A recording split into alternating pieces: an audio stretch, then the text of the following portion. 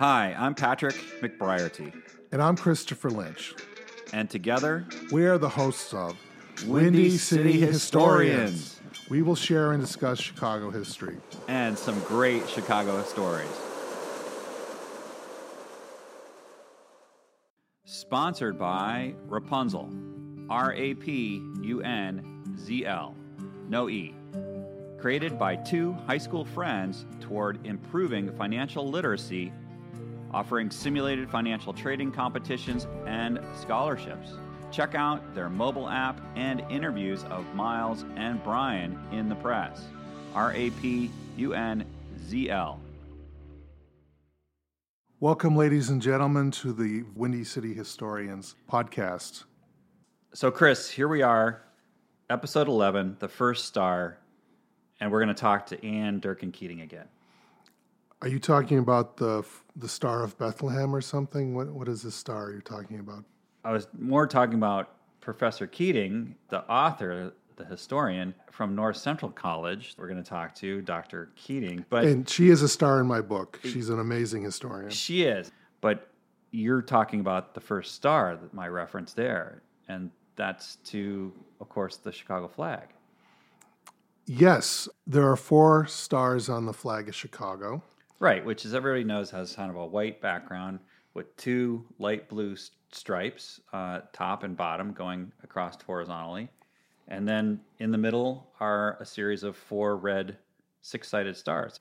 I had to look it up, but the mayor at the time, Big Bill Thompson, had a contest to design a flag for Chicago. And what year was this, Chris? It was in 1915. Mayor Thompson appointed a commission to create a new municipal flag. This was Big Bill Thompson saying, hey, we need a flag for Chicago. Yeah. So Chicago author and lecturer Wallace Rice was asked to devise a set of rules for selecting the flag. Many people submitted ideas. Sure. And then finally the city council approved and selected. It's designed by Wallace Rice in 1917. But if I recall, when we were at the Chicago History Museum, the 1917 flag only had 2 stars. That's right, thinking left to right. The first star that was picked in 1917 was for the Chicago Fire. Chicago Fire, 1871. So yeah, the second star was for the World's Columbian Exposition of 1893. The new flag left plenty of space for additional stars. Okay. Of course, there was a couple more stars. We have 4 now. So where'd those come from? Well, Chris? In 1933, a third star was added. That was the Century of Progress International Exposition of 1933. Well, ironically, 1 week after flag designer Wallace Rice died, the city council added a final star to commemorate the Fort Dearborn Massacre of 1812. Mm-hmm.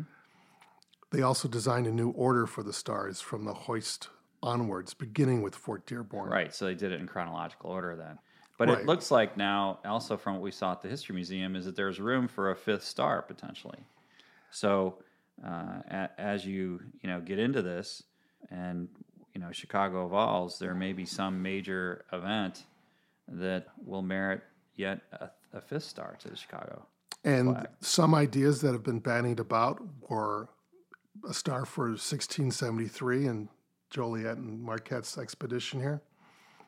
Some have suggested a star to commemorate the birth of the atomic age at Stagg Field at the University of Chicago. Oh, right. In any event, we're here to talk about the first star of Chicago's flag, and that has to do with Fort Dearborn, and therefore we're going to talk to Dr. Keating again. Yes, we had an amazing interview with Dr. Keating about the events leading up to Fort Dearborn and then the actual battle itself. So let's get into it. Fort Dearborn is one of the stars on the Chicago flag, as is the Chicago Fire. Both are eminent disasters from one perspective. Let's start with Fort Dearborn. Does it deserve to be on the flag?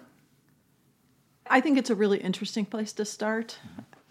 It was certainly intended to mark the massacre, which I really think we can re-envision to thinking more broadly about the Fort Dearborn era. When Chicago's an Indian country, the world before we're an American city, when the military outpost here is in Potawatomi country. So I really like the idea of having a star from 1812, from the Fort Dearborn era, but I'm certainly not interpreting that the way that I think it was initially interpreted. I feel really strongly that we ought to reinterpret, that we go back to the facts that are available to us and we use them for the present time. And we tell the stories from the past that help us to understand where we are right now. And in that case, in that star, I definitely think there's a lot for us to remember and mark. I know it's not the original intention of that first star. Maybe the intention was kind of like waving the bloody shirt, as in we've conquered the wilderness and look what they did to us, but we survived. Yeah. Again, maybe something like that. Yeah, I mean, it's almost... Like a General Custer. Yeah, no, I think that's... And the idea that you're marking this, a battle that's lost as a massacre, for starters, is, a whole discussion to have. But the idea that the overall arc of this story is the destruction of Indian country, that's really what we should be marking, not the battle, not the events of August 15th. 1812 straight flip. up. That's exactly right. Yeah. I mean, that's nobody. I've yet to hear anybody say that, and yet, of course, I'm not talking to many Native Americans, but it does. You're flipping it on its head. Of this is about Indian country, not only transitioning, but then going into now American hands. Right. More broadly, in doing American history or Chicago history, we just glossed over that, right? We don't want to tell that story of American imperialism that's the basis of what the United States is. It's just important to recognize and that's where we start. Well, like we talked a couple podcasts back, episode 9. Yeah. Your first book was Chicago Starts in 1830. It's a real estate deal. Right. But really, from a broader perspective, a wider view of history, that's the transition point from becoming Indian country to now starting to become Western civilization. Right. I kind of see leading up into the battle or the massacre, depending on how it's told, as it begins with the attack at Hardscrabble, right, in April. Can I back you up one more? Sure. Yeah. The arc of the story, from my standpoint, I need Tippecanoe in there. You want a little runway? I want a runway. All right. So is that October or November? It's November of 1811. Okay. William Henry Harrison attacks Tippecanoe, which is Tenskwatawa, the prophet, and Tecumseh, the two brothers. The two brothers. Tecumseh and his brother, the Shawnee prophet. It's their village, and Tippecanoe really represents a different vision for what the future would hold for this region. Sure. And what Tecumseh and his brother wanted was a nativist view, this idea that everything would return back to Native American hands and that you would reject all things American and coming from the East Coast. Going back to traditional garbs, not wearing woven clothing, traditional ways, hiding with bow and arrow. Right. That kind of thing. One of the most obvious things is no bread, no liquor. Alcohol is another big piece of this. Intermarriage. So Tecumseh and his brother, in their vision, Indian men and women who have married non-Indians were to leave their families, leave their children, and return to a world that's one thing or the other. So Tecumseh and his brother Tenskwatawa are over there pushing for this really very strong, independent Indian state. Like a purity test almost? That's exactly right. It's like the Taliban. To use a modern reference. Right. The only hesitation I've got with that is this is where they were. They are not the, so in some ways, if we're thinking that's exactly right. Yeah. So I hesitate a little bit about that. I think your point is on the mark in terms of we continually redo these stories. There's a puritanical aspect. They very much have a sense of this is how things should be. Right. Interestingly enough, orthodox is a good way to think about it. And I also think at the same time, so do the American settlers moving west. Mm-hmm. They have little tolerance for They don't like the intermingling. They don't want the intermingling. They don't want Indians around. In a way, you've got the two very orthodox, and then you've got people like Kinsey and Wilmette who are in this middle, that are Billy Caldwell, who are willing to operate in this broader Richard world. White's book, right? The Middle Ground. Big time. And that's where my thinking on this comes from. We're back in the studios. Chris, The Middle Ground is this book by Richard White. Yes, you have a copy here, Patrick, and it's a very impressive tome. It's 500-600 pages here. Yes, and it is a book published by the Cambridge University Press in 1991. And it basically talks about that intersection of cultures that occurs in the Great Lakes between Native American culture and the British and then U.S. or American cultures. This is a transactional area. Yes, it's this imperfect middle ground of interaction and transaction of language, information, the cultural norms, and goods between the cultures. Windy City's historians. Now, where it's going to be a clash. Right. As he considered it, kind of a melding where you'd start to try to get along, stuff was lost in translation. But now the Americans don't care anymore about the exchange. They just want to take it over. Right. I think the Americans, they're not looking for any kind of intermingling. They don't want a kumbaya moment. No, they don't. So we've got this world in 1811, and William Henry Harrison really represents the American, let's turn this into real estate. And he's in Vincennes, in Indiana. He's in Vincennes. So this is all right in close orbit to Chicago, right? It's a couple days ride from Chicago. Ride from Chicago. You've got Tippecanoe and the nativists there. And then you've got the people in the middle who want to leave things kind of as they've been for generations. And you can make an argument that William Wells at Fort Wayne, and certainly the folks here at Chicago, Kinsey and his brother Thomas Forsyth would fit that bill. And for sure the French Metis community. Oh, absolutely. It's there. And also, your favorite in Illinois towns. Oh, yeah.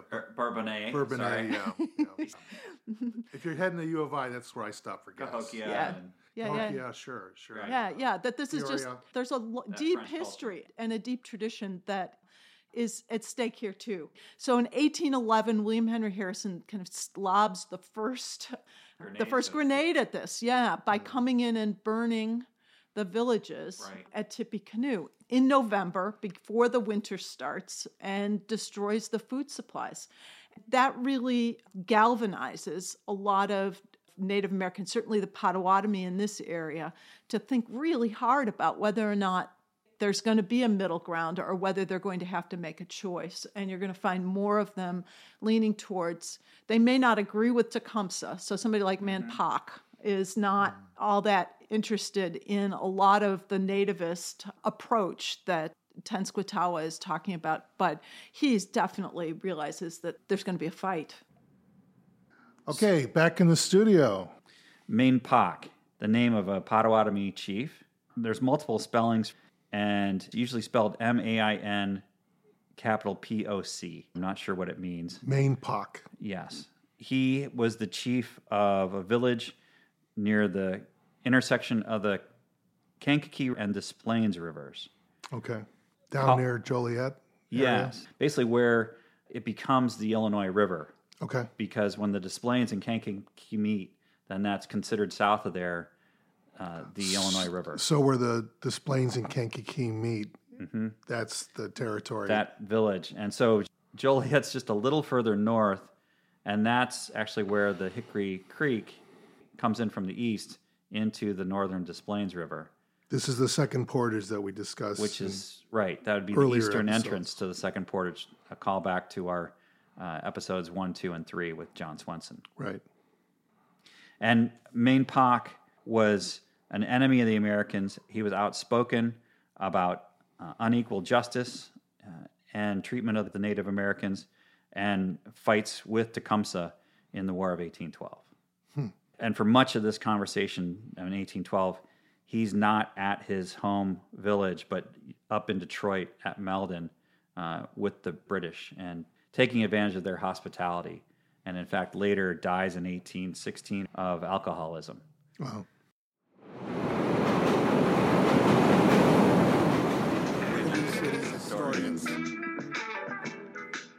William Henry Harrison attacks Tippecanoe, which is Tenskwatawa, the prophet, and Tecumseh, The two brothers. the two brothers, their village. And That was a military tactic. Yeah. They didn't pick those stores of grain, whatever. Exactly right. By accident. No. That was pure tactics. Right. And Tecumseh is gone. Tecumseh's in the south, so the warriors are gone. So Harrison waits till, the warriors are gone with Tecumseh, and then comes in and burns those villages. Because Tecumseh has spent the last, 3 years putting together an alliance of both southern Indian tribes, western Indian tribes, and Midwestern Great Lakes tribes to create this alliance around these teachings of his brother, the prophet. The U.S. wants to represent themselves as the 13 Fires, or one nation of those 13 states. Right. Why don't we do that as Indians as well? I say 13 Fires. It really, at this point, should be the 17 Fires. 17 Fires. Right. It's gone from the 13 colonies to now 17 states, or the 17 Fires in the view of the Native Americans. Yet the U.S. keeps different tribes very divisive against one another and negotiating individual treaties. He wants to do, one by one negotiation so he can get the best possible deal. And Thomas Jefferson is probably a big proponent of this. But he developed that factory system or expanded it from Washington's original version to ideally get the Native Americans more in debt or be able to trade for more land. And now William Henry Harrison is his instrument to make that happen in the Great Lakes, right? Right. Mr. Jefferson's Hammer, the name of the book about this, right? Oh, really? So, so nicely done. Yeah, that's exactly right. So that's Harrison. Okay, back in the studio. Chris, Mr. Jefferson's Hammer. They use that to build Monticello? Yeah. I like it. I'm sure there was a Mr. Jefferson's Hammer, but this is the title of a book that Dr. Keating just referenced by Robert M. Owens, published in 2011. And the full title is Mr. Jefferson's Hammer, William Henry Harrison, and the Origins of American Indian Policy. Well, of course, he was the governor of Indiana Territory, right? Correct, at this time in 1816, and then later becomes president of the United States. Did you ever memorize the presidents? There's friends of mine that could do that, and I never did. I just remember Tippecanoe and Tyler too. Right, which was his campaign slogan for the presidency. Referring to the Battle of Tippecanoe in Lafayette, Indiana? Yes. Or what is now Indiana. Right. So, as fellow authors, we like to give other authors due when we name check them on the podcast. And so, Mr. Jefferson's Hammer by Robert M. Owens, published in 2011. Windy City's historians. And so Harrison's jumped in here. And he's ambitious and he's young. Got it. And he was around for the Greenville Treaty as like a aide-de-camp or something. Right, exactly right. Yeah. So he's there. And so once you get that attack at Tippecanoe, then when Tecumseh comes back, they start to plan, right? And militarily, that was pretty much a draw, other than that the Indians left the battlefield, which was not unusual. No. But as far as casualties in that, it was pretty much even, if not more casualties for the Americans, but they held the ground. So they declared a victory, and that's how it got presented. I'm with you. I think that in actuality, there wasn't much of a battle here. And the problem was Tenskwatawa. I think he also, though, told the supporters that he had done a spell so that the bullets would either miss them or pass right through them, and they ended up getting pretty badly shot up and still persevered reasonably well. But it was a big embarrassment for him, and then he got heavily chastised by his brother when his brother showed back up because they weren't supposed to agitate. They weren't supposed to do this. Harrison and cause this attack. Right. And this is near modern-day Lafayette. That's exactly, yeah. Very close to Purdue University. If you're down on 65, it's worth actually a stop. The Tippecanoe Historical Society has wonderful George Caitlin's.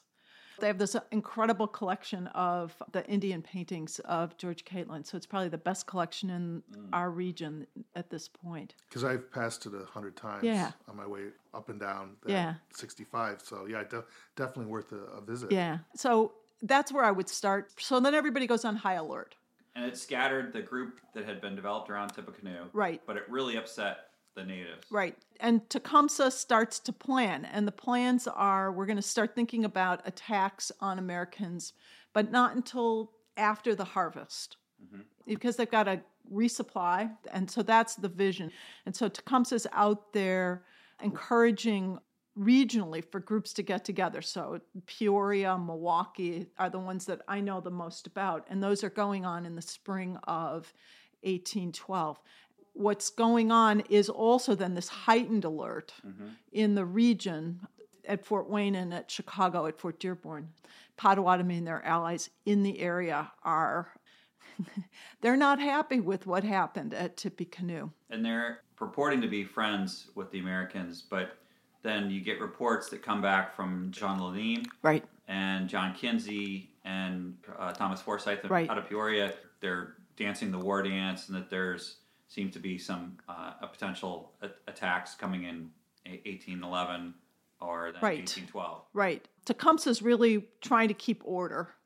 I mean, he's looking for a very strategic attack rather than the kind of attack that in fact takes place in the spring at Chicago at the Lee Farm in 1812.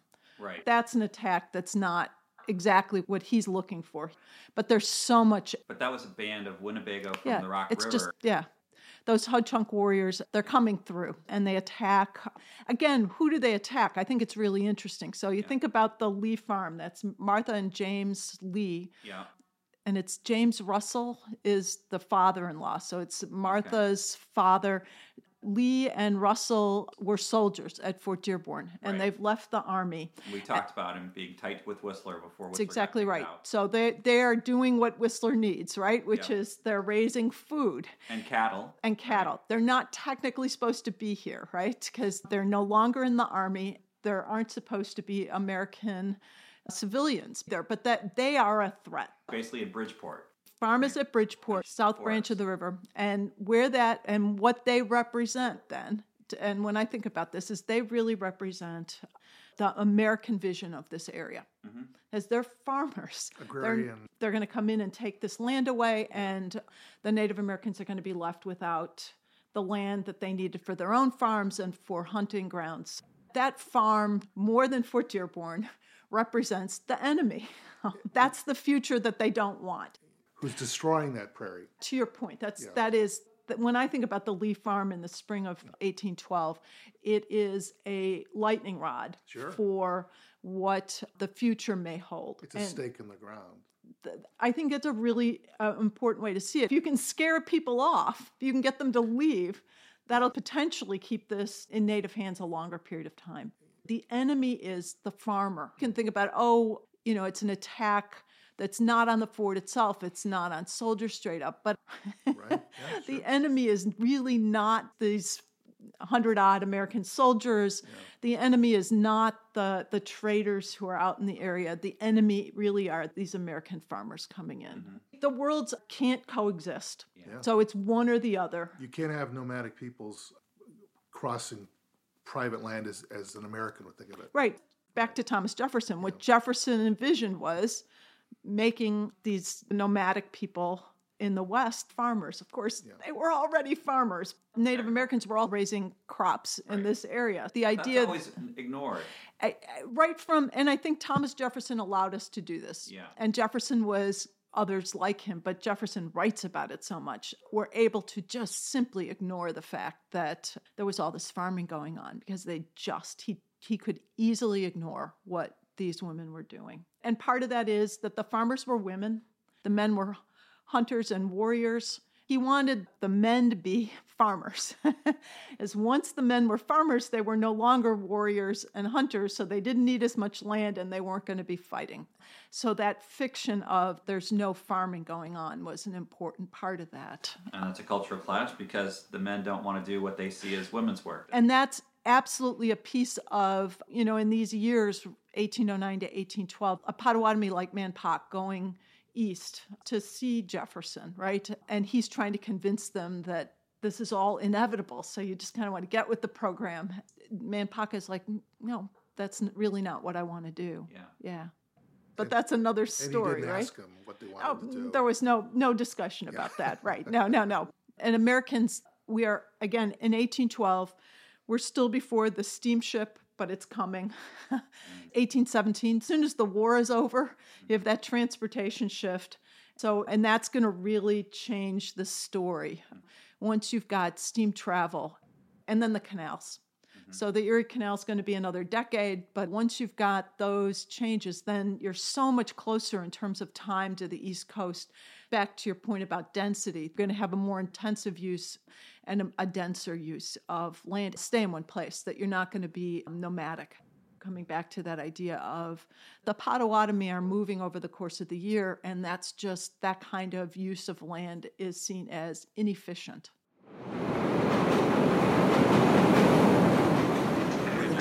Historians. 10 or 11 Ho-Chunk attack at Lee's farm. Right. Towards the end of the day, I want to say 5-ish or 6 o'clock, not too far from dark. Yeah. There's a crew from the fort that's gone fishing. So they're on the river fishing. The son, one of the younger Lee, a son of Martha, and one of the soldiers, I think, comes back. Is that John right? Kelso is the soldier who's there. Liberty White is also there. And then there's a Frenchman, Jean Cardin. Liberty White says something to the fact that these aren't our Indians, meaning Potawatomi, but they didn't know what tribe. And that's when John Kelso, who's a former soldier, takes Johnny Lee, the son of James Lee, and they go, according to the Wabun story, they're almost held up by one of the Indians, but they made gestures that they were going to feed the cows and then be back. And he says, do what I do. They are able to go free and cross the river. And they each take a canoe rather than leaving a canoe there for the Indians to potentially follow them and tend to the cows. And they do that and go out of sight once or twice or 3 times, and the Indians don't seem to react. So then they just hightail it, right, for the fort. Oh, wow. Is this commemorated anywhere in Bridgeport? Is there a plaque or anything? No, I've wandered a bit in Bridgeport. I'm curious about... It'd be interesting trying to find... You got it. Wouldn't it? You got it. Because I think it's so north of Canalport. Okay. Between the river and Canalport, if I got that right. I think some of the oldest houses in Chicago, they're there. Yeah. There's a lot of work to be done on Bridgeport, but that piece of Bridgeport, I've wandered a bit, and I know that would be a great place to do some archaeology. I just think somebody needs to do a lot more work on Bridgeport. But perhaps somebody who's listening, if they know something, exactly they right. They could let us know. Yeah. Yeah, that'd be fascinating. So then Kelso and John Lee get back to the fort. They're warning the families that they're running into. So another one of the accounts of the day is that Eleanor Kinsey is helping. Mary Burns has a young child, and they're going back and forth on the river. The alarm goes off, and they go into the fort. And from that point forward, they're going to be on high alert at Fort Dearborn. From this point all the way through August, the community at Chicago really goes through the battle itself. Things are tense. Things are very tense. And I think most everybody has either moved into the fort or to the agency house, which is right underneath the right. So we get the split with the crews of people, right? In the agency house, you've got Lalim and Irwin, and Kinsey goes into the fort. Yeah, he's given contractor space inside the fort. Yeah. So again, he's always working privilege. Oh, yeah. But again, with a recognition that he can be really useful. And I think that's probably the thing that if we're thinking about John Kinsey, he's incredibly useful in this world that now has become so dangerous for Americans. And Nathan Hill doesn't know this terrain. He's relatively new here. He certainly knows Fort Wayne better. It's not that he's so new to the West altogether, but Chicago's new. He's new in Chicago. And so this might have been a different story if Whistler had been still in town. Right. The moving around has not helped this story. Right. And that, of course, we talked about in the last podcast. Right. The politics of Irwin riding behind the back of his commanding officer Right. And it's going to continue, even though you've got all this heightened tension in the region. And there's the drama, too, of Liberty White and Jean Cardin are killed, butchered. I mean, their bodies are desecrated, particularly Liberty White, because he's white Anglo-Saxon, whereas the Frenchman is killed and scalped, but not much more. There was some count of the stab wounds on Liberty White. But the worst part was that the men that are out fishing, and I've gone back to the garrison roll. Yeah. I think it was the group in the platoon band. So it's like the fifer and the drummer, and there was like a couple of fifers, and there was a father-son team, and then there was a sergeant with them, because the Fort cannon has been shot off, and the men are out, and they don't know where they are, so that's the signal that something's up. Right, you got to come back. Home, right? Those are kids, sort of like being called home at the end of the day for dinner. The cannon goes off, you better be home, right? Right. So they're in the dark. One of the men stumbles over the body of these mutilated men. So you can only imagine the horror of that. Oh, yeah. And Cardin had a dog which would not leave his side, and they couldn't take the dog with them, so they then quietly got back into the two boats that they had and went back to the fort and found out exactly what was going on, although they probably had a pretty good idea. Wow. And then these Ho-Chunk traveling back and forth, probably from Tippecanoe or from meeting with other Native Americans in the area. And the Ho-Chunk are tied up too with Robert Dixon, who's going to be another trader out further west. British trader. The alliances are starting to become clear, and Dixon gets that there's going to be war. Yeah. Well, the British know that the War of 1812 is coming, and they want as many Native American allies as much as the Americans do. So they're try to influence the Indians for one side or the other. Right. And they go on high alert, and Heald shuts down the factory. Mm-hmm. And probably argued by John Kinsey. Right. This works for John Kinsey, Kinsey and Forsyth have laid in a substantial amount of supplies, alcohol and ammunition in particular. A lot of gunpowder. Right. From the Pattison brothers, who are British traders over in Michigan. So again, violating this anti-importation tariff that Matthew Irwin has also written to the Secretary of War about, coming across with British goods and not having paid the tariffs. Right. Kinsey then is, in Irwin's mind, a traitor, not an American, and he is in the fort. Right. It's just, he's getting angry. Irwin's getting angrier and angrier with this situation. There's going to continue to be issues. A little bit later, you've got, I think it's Sauk warriors come through. Yeah, shortly thereafter. And they're on... 6 Sauk warriors. Yeah. And Helm and Ronan are threatening to kill or murder those. Irwin gets word of that and tells Captain Heald. And so then Helm is reprimanded. But it's more like a slap on the wrist. There's not any real consequences to it. Also because he needs Helm, because he's only got 2 other officers. Right. Yeah. Then later in end of May or early June, other Native Americans come through with a French trader who is being held at the fort. Remieux? Yeah. From Detroit area, who's talked into by one of the Indian agents in Detroit to deliver a message to Dixon. Mm-hmm. Robert Dixon, who's probably up in Green Bay or La Bay at that time. 2 Indian guides are with him. I'm not sure what tribes they're from. It ends up that the 2 Indians have most of the messages with them. Right. And Remieux is taking capture, and they fall for the fact that he's the Frenchman, that he's the smart one. And he's just sort of the dummy that is an excuse. And they are passing through to try to get word to Dixon that he needs to come to Detroit because they're going to attack General Hull up there and take Detroit. Yeah, or maybe it's actually for Mackinac first, but and one or the other. Heald doesn't want the Native Americans in the fort, or near the fort. So he's going to hold the Frenchmen, but not the Native Americans. So the Native Americans continue on with their messages. It could have changed this story quite a bit. Yeah, this whole story and the attacks on Mackinac and also on Detroit. Right. Because Dixon rallies the Indians as asked and brings several hundred Native Americans with him to make those attacks. So at the same time, then, you've got Tecumseh doing planning.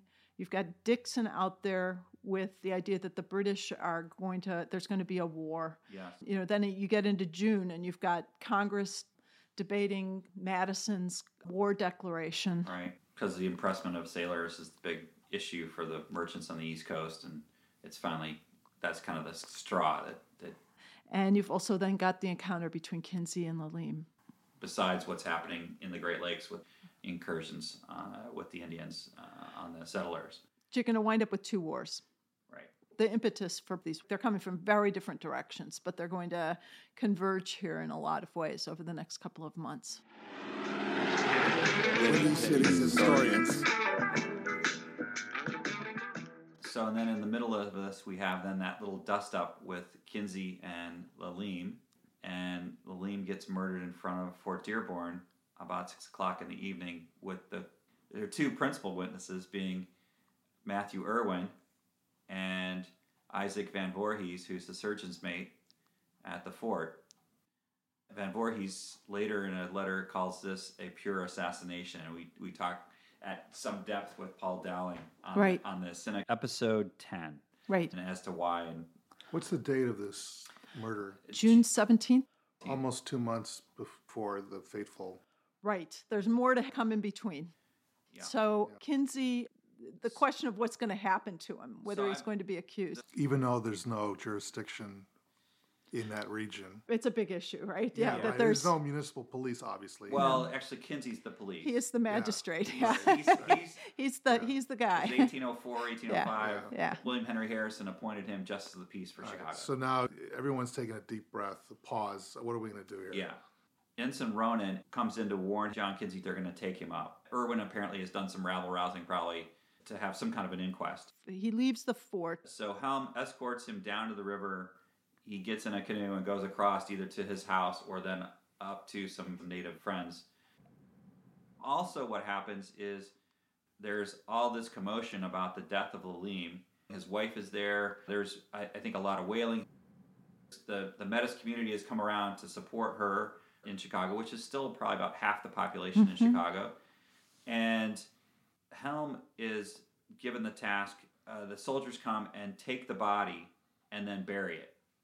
Now, later accounts, this is sort of some whitewashing by Juliet Kinsey and via Eleanor, is that they plant him, near the Kinsey estate, and then John Kinsey tends the flowers, and they keep the grave. Now, yeah, right. Other accounts say later, I don't recall anybody keeping care of any kind of grave or anything. Yeah, right. So they basically kind of get rid of the body. Yeah, well. John Kinsey is lurking in the area in a couple, 3 days after that. Right. I like that word, lurking. Yeah. It's very picturesque. Well, because I say lurking because there's several incidences then where Matthew Irwin is frustrated by the inability of the soldiers of Fort Dearborn to take him up and arrest him. Yeah, so Matthew Irwin, he's living in the fort then. He has befriended Isaac Van Voorhees, who's the new surgeon's mate, who replaced John Cooper, who resigned and left after the dust-up with Whistler in 1810 and goes back to the East Coast. His replacement is Isaac Van Voorhees, who's a very young, also, I think from Fishkill, New York, East Coast doctor. They become friends, and as protection, he's able to bunk with Van Voorhees. And the information came back that he's Matthew Irwin, been ratting out Captain Heald to the Secretary of War. Right. That Captain Heald, he has not done the improvements to the trading agency house to make it defensible against the Indians. And so he gets an order from the Secretary of War that should be reinforced, and also that the sutlering business, that they need to tone that down because he's gotten wind of it. So, and first Irwin it was is- Whistler Yes. who Yeah. was the target Oh, of and then Irwin, right. and now it's Heald. Heald. This guy can't leave it alone. No, and Heald knows exactly what's happened here and that he's dealing with this, Dandy. will go right to the top and who's to some degree being listened to. And it's just what do you do with him? He doesn't know this world. No. Without Lalim, he's really not very useful. No. And with the factory then closed, he's even less useful. Well, after this letter from the Secretary of War, Heald is incensed. They order Matthew Irwin to go with Ensign Ronan and go take up Kinsey, I think after dark, when Kinsey's lurking around, and I think the plan is just take him out there and somebody will just do away with him. Maybe Kinsey, maybe Ronan, who knows. Right. He refuses, of course, because he knows he's going to probably get killed. And they don't really have any authority over him because he's really, by the Indian Department is where his orders come from General Mason in Georgetown. So then Captain Heald comes back with the lieutenant and the ensign, and they have a big dust-up and confrontation. Captain Heald decides that he has to move out of the fort. He's no longer, he's persona non grata in the fort, and he can go out to the agency house and live there with the rest of the settlers who are huddled there for fear of Indian attacks. Where is the agency house in relation? Again, we're talking the forts at Wacker and Michigan. So where is the settler house? So it's probably just almost at the Wabash Bridge. It's just 20 yards, 30 yards probably from the fort. It's within gunshot. Mm-hmm. Yeah, okay. So that it's protected by the fort, but separate, as we talked in an earlier episode, because then you have room for the Indians to gather around without having them go in the fort. Okay. Captain Heald decides Irwin, he's got 6 days to find a waiter, basically one of the enlisted men who helps him probably dress and clean his clothes and polish his shoes or whatever errands he needs, and find another one, and it's not going to be one of the soldiers. And it's worth noting that Irwin's being paid more than twice what Heald makes. I'm sure he loved that. Yeah, Irwin is the most highly paid person. $800 a year. Yeah, at the fort. Which is interesting, too, because you point this out in your book, Rising Up from Indian Country. That's a notation that Captain Heald has made in his little notebook that he keeps kind of in his breast pocket or back pocket. Oh, yeah. And he's got all kinds of notations over the years, and one of them is that figure. Right. So that's just burning out. When you realize this is so important to Heald. Yeah. He's literally carrying it around with him. Yeah. And talk about a grudge. Yeah. He's not a Buddhist. Yeah, right. And Irwin is a thorn in everybody's side. Yeah. On one hand, he is absolutely right. Right. The things that he's complaining about are things that they're not made up. They are things that are taking place. But there's a context for all of those things. There's a pragmatism to this part of the country at this point. And it's a dangerous place at this point. So, I mean... Which he's found out all too well now. It's exactly... But it takes this to get to that point where Irwin realizes, this is too far. Yeah. And then he leaves. His interpreter's been killed. He's been ordered out of the fort. Oh, they also... you've mentioned this, right? They tear up his garden. Yes. In one of the letters we read. That's right, yeah. So he had a personal plot near the soldiers' gardens, the fort's gardens, and they just tear it up. I'm sure if he had a car, they would have keyed it too. Right. Right. I mean, this is what people do. Yeah. So on July 5th, the Friends Goodwill, a Great Lakes sloop, comes down from Detroit via Mackinac, and Matthew Irwin loads a bunch of furs that he's collected. I think 99 packs of furs. Right. I believe Kinsey also gets a shipment of goods that arrive at that point, and Kinsey's not there, so I'm assuming Eleanor has to deal with getting that. Because he's still lurking, right? Unloaded. That's right. Well, he's gone up to Milwaukee. Okay. Yeah. And that's an interesting piece. But well, let me just finish the Irwin. That he leaves on that Friend's Goodwill, decides to close up shop. He gives the keys to Isaac Van Voorhees to the factory stores so that supposedly nobody else can use those while he's gone. And he decides to go to Mackinac to try to find an interpreter and maybe a waiter. So he gets in a boat, right? Or maybe just to get out of town. He avoids then the Fort Dearborn battle, the Battle of Fort Dearborn. Right. Oh, Kinsey's gone up Kinsey's to in Milwaukee. Right. Because there's a pro-British Indian council there. I don't know that Kinsey went because of that council. He goes because it's close and Leclerc is there. He's got people that he knows, right? So but he gets up there and for 4 days he's kept out of that council. Right. So And then Leclerc shows up and explains, he just killed the interpreter at Fort Dearborn. He's not in league with the Americans. He's just selling to them, even though he's living in the fort. You should be able to trust this guy.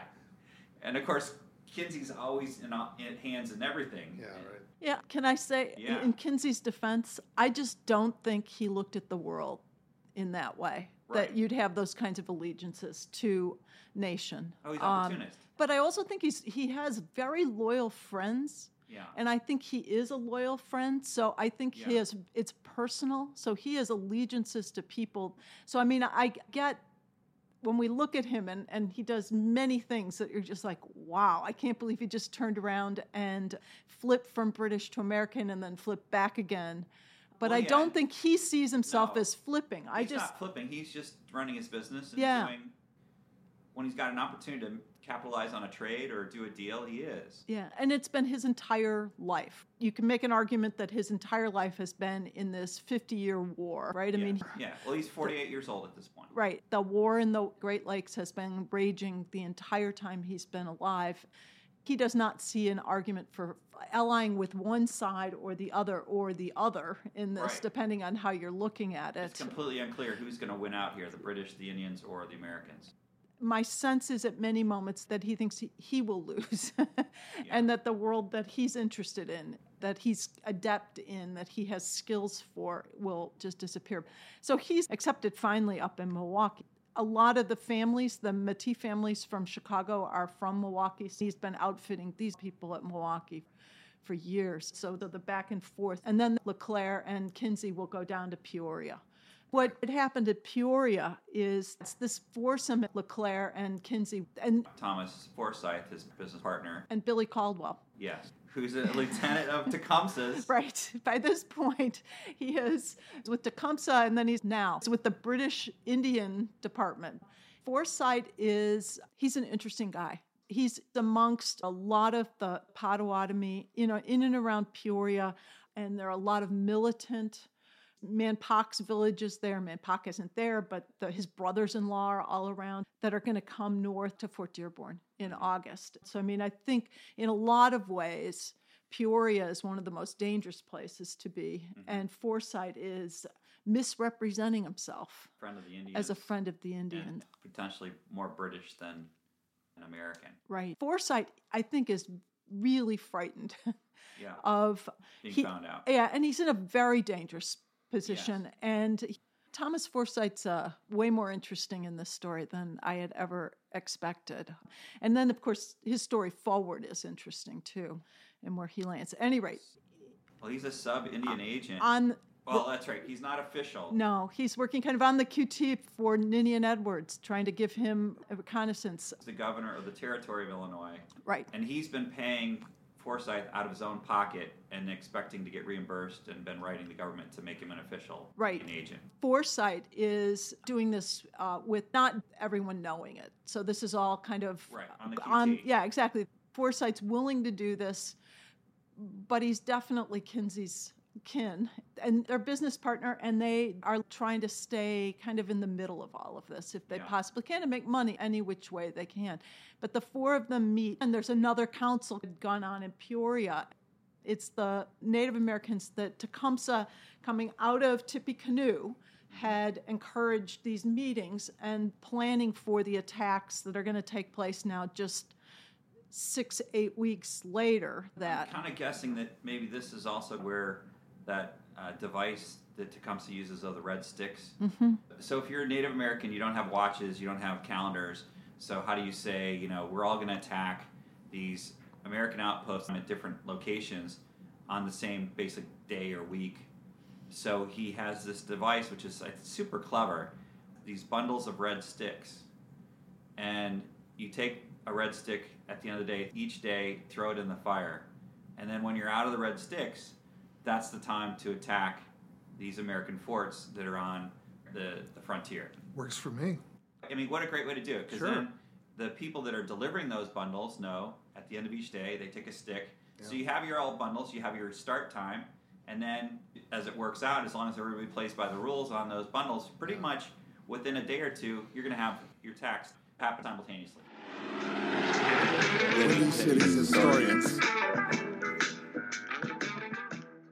Caldwell and Forsyth are going to look for Harrison, as they're going to go plead their case with Harrison.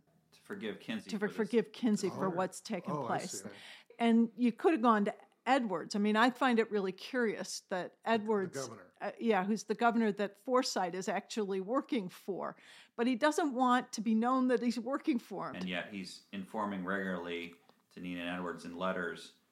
And in fact, one of those letters, I think he asked them to write the letters in French or code them in a way that if it were intercepted by any of the pro-British Indians, they won't be able to decipher it because he'd basically be a dead man. It'd be a death sentence. Right.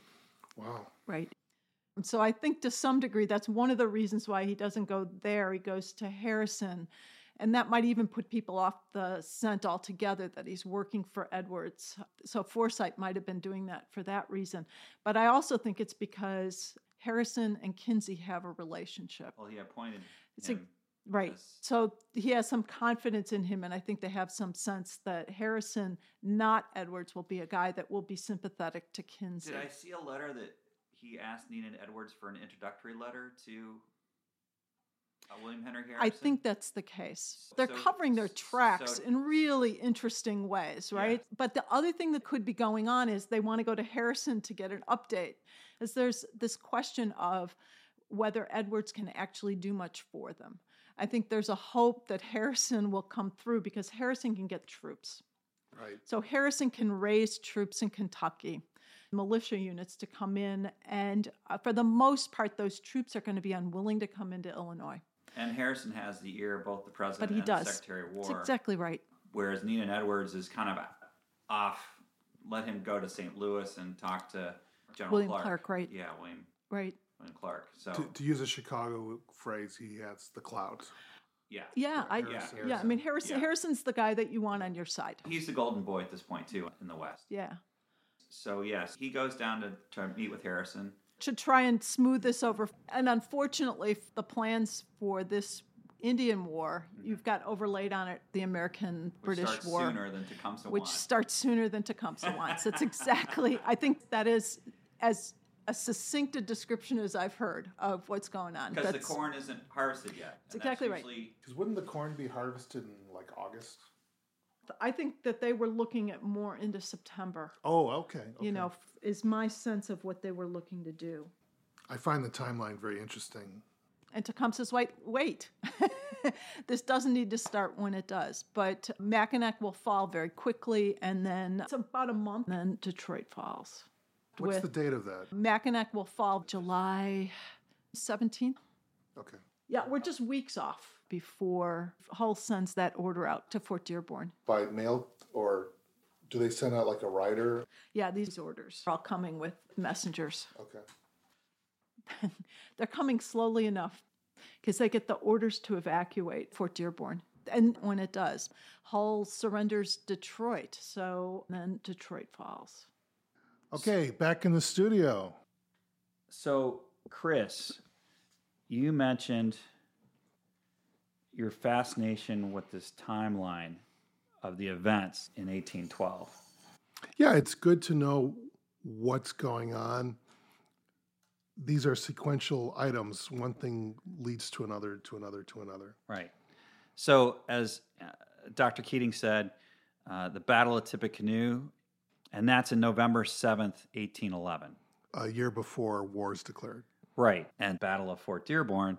The Battle of Tippecanoe happens in Indiana, and actually it's called Battleground, Indiana, between American forces led by Governor William Henry Harrison, who's governor of the Indiana Territory, and Indian forces associated with Shawnee leaders Tecumseh and his brother Tenskwatawa, also more often referred to as the Prophet. And then April 6th, 1812 is that Winnebago or Ho-Chunk warrior attack at Lee's farm down in Hardscrabble, Modern day Bridgeport. right?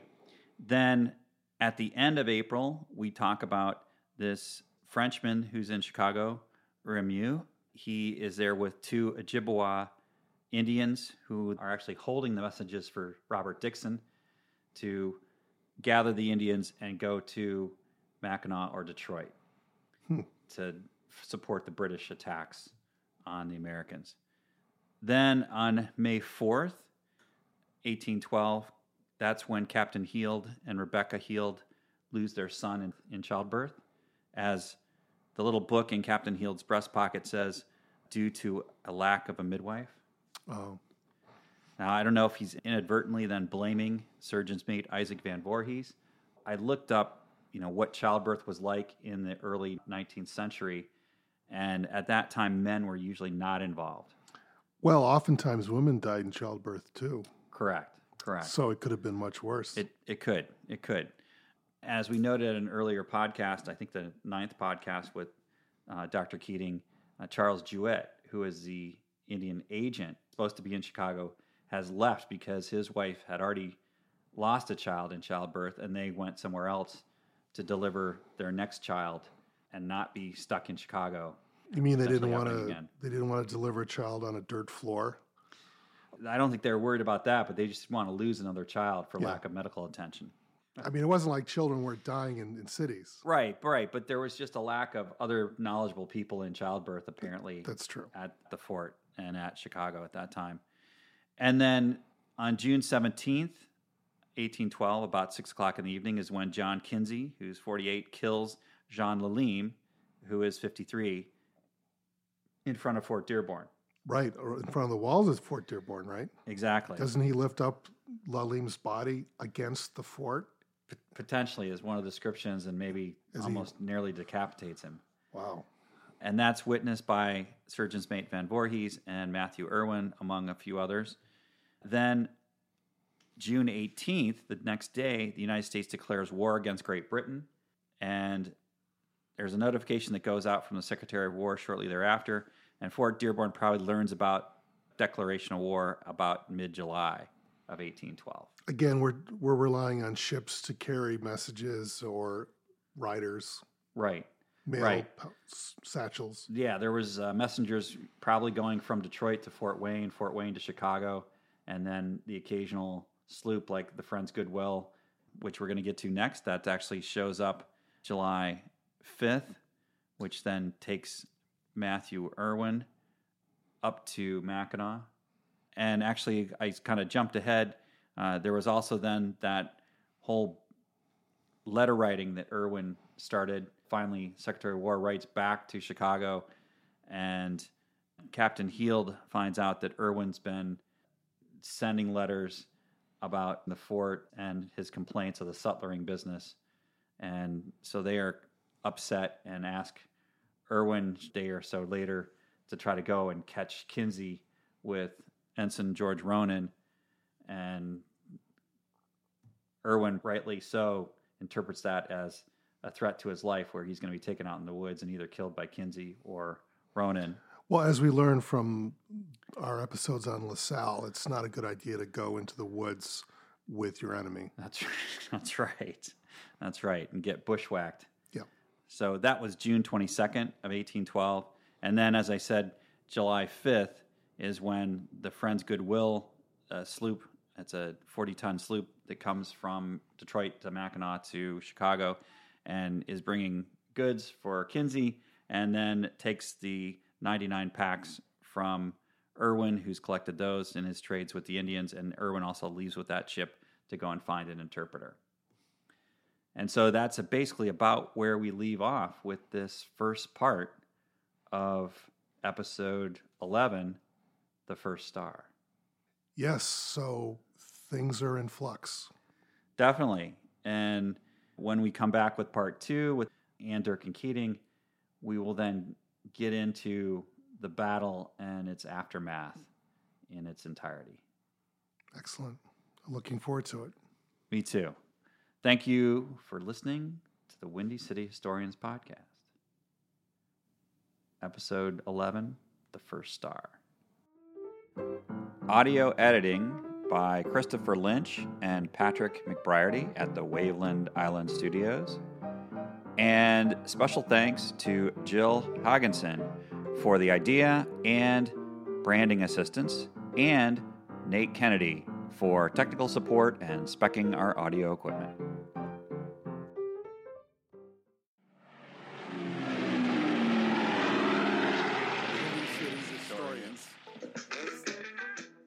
Thank you for listening to the Windy City Historians Podcast.